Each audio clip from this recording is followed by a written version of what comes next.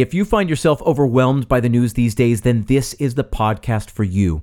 For the past few weeks, we've been inundated with scary numbers and stories about how the world is falling apart, but I'll remind you that I'm still here, and you're still here, and thousands of other listeners are out there as well. And while our industry has been upended, there are hundreds of restaurants out there with stories to tell, stories to inspire you. So that's what this week's episode is all about. I'm sharing a few of my favorites. Stick around. There's an old saying goes something like this. You'll only find three kinds of people in the world. Those who see, those who will never see, and those who can see when shown. This is Restaurant Strategy, a marketing podcast for anyone who's looking.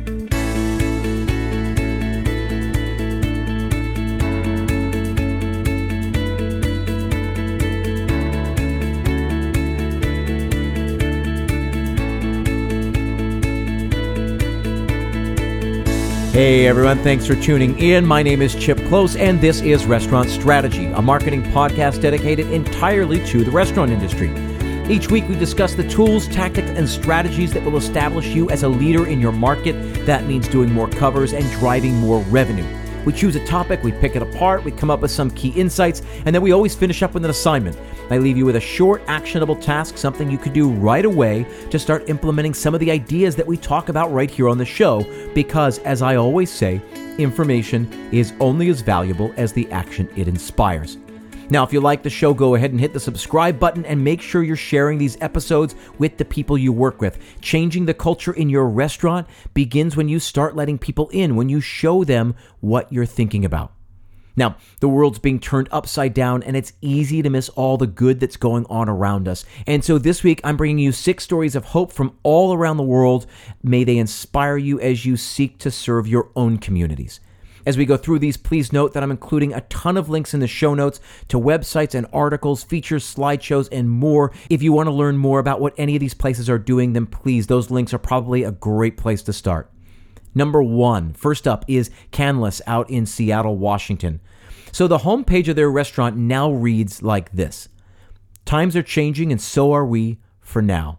We're shutting down our dining room and bringing the food out to you because fine dining is not what Seattle needs right now. Instead, this is one idea for safely creating jobs for our employees while serving as much of our city as we can.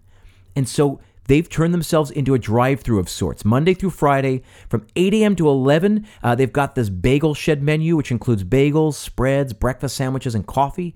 During the lunch and midday hours, they've got a drive-thru menu with burgers, veggie melts, salads, and ice cream sandwiches. And then at night, they're serving what they call family meal. So from 6 to 8 p.m., they're delivering home-cooked meals and a bottle of wine right to customers' doorsteps. Let me be clear. They have upended their operation and transformed themselves into something completely new. For years, they've gotten accolades for being one of the best restaurants in Seattle, an expensive, high-end fine dining establishment serving a set menu that usually comes to about $200 per person. So for them to ditch that concept and do something so different is brazen and pretty amazing. For those who are unfamiliar with Canlis, I'm going to include the links to their old website, the one that advertises their fine dining menu, as well as the new one that features just the casual drive-thru menu. That should give you a good sense of the kind of change they've gone through. But I imagine they saw this as a way of serving the community and keeping much of their staff employed, perhaps at a lower rate than they were used to making, but at least those employees have some income coming in. I'm linking also to an article that was published on Eater just last week that gives some more insight into what they're doing. Kudos to them for having the foresight, chutzpah, and organizational skills to become something new overnight. I know other places are doing that too, but there's something really special about the way that the owners, Brian and Mark, are going about this. Number 2, Danny Meyer and the gift cards at Union Square Hospitality. So early on in all this, last week when restaurants first started closing, some outspoken personalities stepped up to the microphones and suggested that one key way to support restaurants was to purchase gift cards, right? If you know you're going to dine there sometime when all of this blows over, why not give them the money now when it really matters?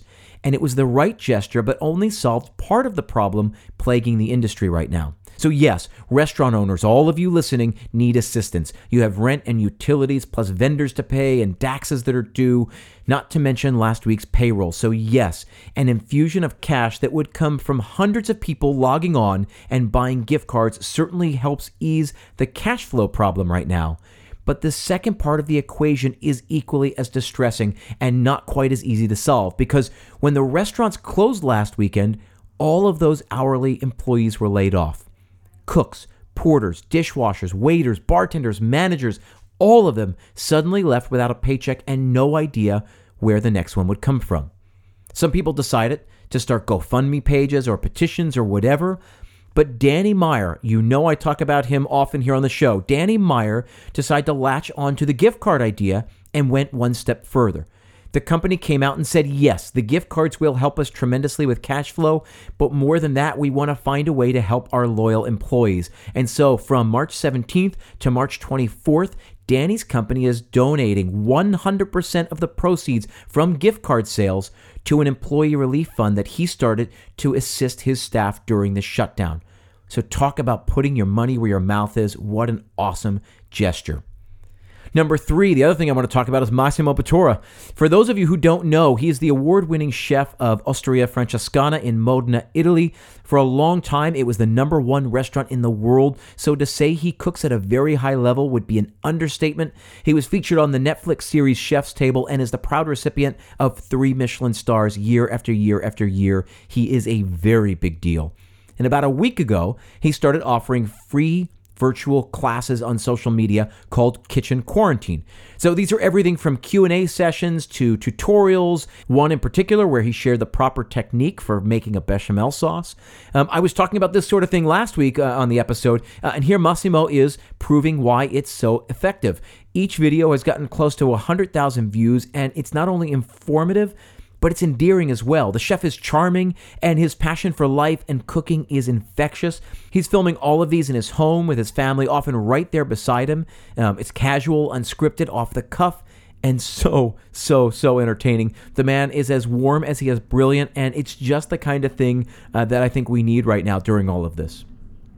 Number 4, the fourth story I want to talk about, there's a couple who leaves a $9,400 tip at Irma's Southwest in Houston. So, of course, Irma's is famous. The sister restaurant then that Irma's son opened is called Irma's Southwest, and it's also located in Houston. Every so often you hear stories like this, and they really never get old. So this past Monday night, a couple came in for an early dinner. Their bill came to $90.12. And then they left $1,900 in cash and put another $7,500 on a credit card. Beneath the signature was a note for the owner, and it said, "Hold tip to pay your staff over the next few weeks." When you split that among the 30 staff members who work there, it turns into a little more than $300 per person, and at a time like this, every dollar helps. So while we wait to see what sort of bailout might be available for the hospitality industry, I'd like to think that more people from our communities will rise to the occasion. I hope more people will do this sort of thing because we certainly need it. Number 5, this is in my own backyard. Leah is a restaurant in Brooklyn. It's one of our favorite places in Brooklyn. It's a little wood-fired pizza place. It's in Ditmas Park, and it's terrific. They got good drinks, good food. It's a laid-back atmosphere, but it's not really the kind of pizza that you get for delivery. It's gourmet with all kinds of interesting toppings and combinations. It's not like you call them up and order a large pepperoni pizza to go. It's not that kind of place. But like many places around here, when they were forced to shut down, they started heavily promoting their delivery. They do all of their stuff now through Caviar. I'm sure many of you out there know Caviar and perhaps use it. And it looks like they're doing pretty well. But what struck me is that they started setting up a little market. So a mix of raw and prepared foods. So you've got their homemade mozzarella and pizza sauce, their breads and dressings. They sell meatballs and zeppoli and much, much more. And it's like this little Italian market right out on Cortelyou, just in the heart of Ditmas Park. And it's open each day from like 12 to 6. It's awesome. So at a time when most people are staying home, afraid to go out, eager to keep their distance, this gave people an excuse to venture out and an opportunity to build a little community where they could. So still the interactions are quick. It's not like people are hanging out, but it's just a little way they can make life a little bit better for the people they're serving. Finally, number 6, Delicious Hospitality Group. Also, it's a New York City-based company. They have a handful of restaurants, including Legacy Records and Charlie Bird. They also have a wine store called Parcel that's connected to Legacy Records over near Hudson Yards. And that place, Parcel, is really the linchpin for the story I'm about to tell. So just last week, in the wake of this disaster, they unveiled a meal kit delivery service. Just 50 of them are available a day, stuffed with fresh veggies, dried goods, kid-friendly snacks, and more. The contents of the boxes change each and every day, and the impetus was threefold. First, to keep driving some revenue during the shutdown.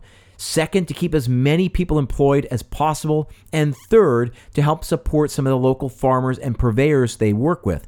So together with Baldor, they're making this thing happen, and it's because of their wine delivery service that it's even possible.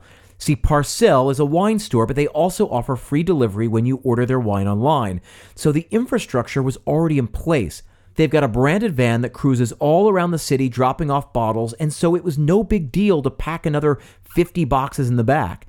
And best of all, they're offering a 6-pack of mixed bottles for $150. So in essence, they're also using this, the meal kit delivery service, as a marketing tool for their wine store and the wine delivery service. So they're taking a horrible situation and using it to reach more people and introduce them to what it is they really do.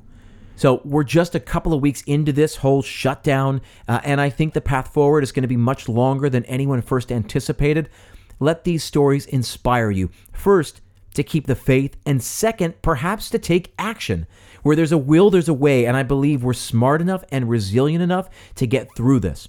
So last week, we talked all about what you can do now to make sure you come out of this for the better, right? How are you spending this time, and what are you doing to set yourself up for future success? And this week, I wanted to give you just a bit of inspiration. If you want to add in your own stories, let me know. Shoot me an email. I want to hear them.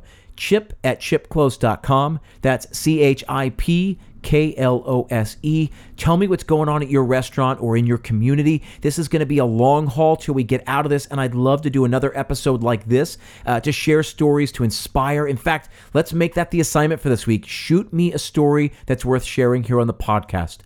As always, I appreciate your time.